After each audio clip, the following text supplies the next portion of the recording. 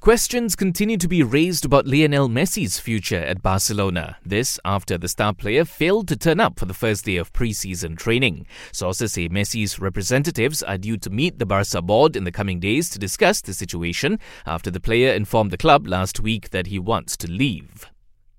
Real Sociedad's new signing David Silva is the latest footballer to test positive for COVID-19. The former Man City star is currently in self-isolation and is not displaying any symptoms.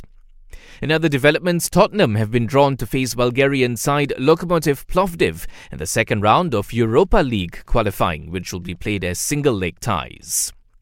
Now, top seed Karolina Pliskova is through to the second round of the US Tennis Open after a comfortable win over her Ukrainian opponent. Meanwhile, in the men's draw, Stefanos Tsitsipas and Alexander Zverev are among those who've made it into round 2.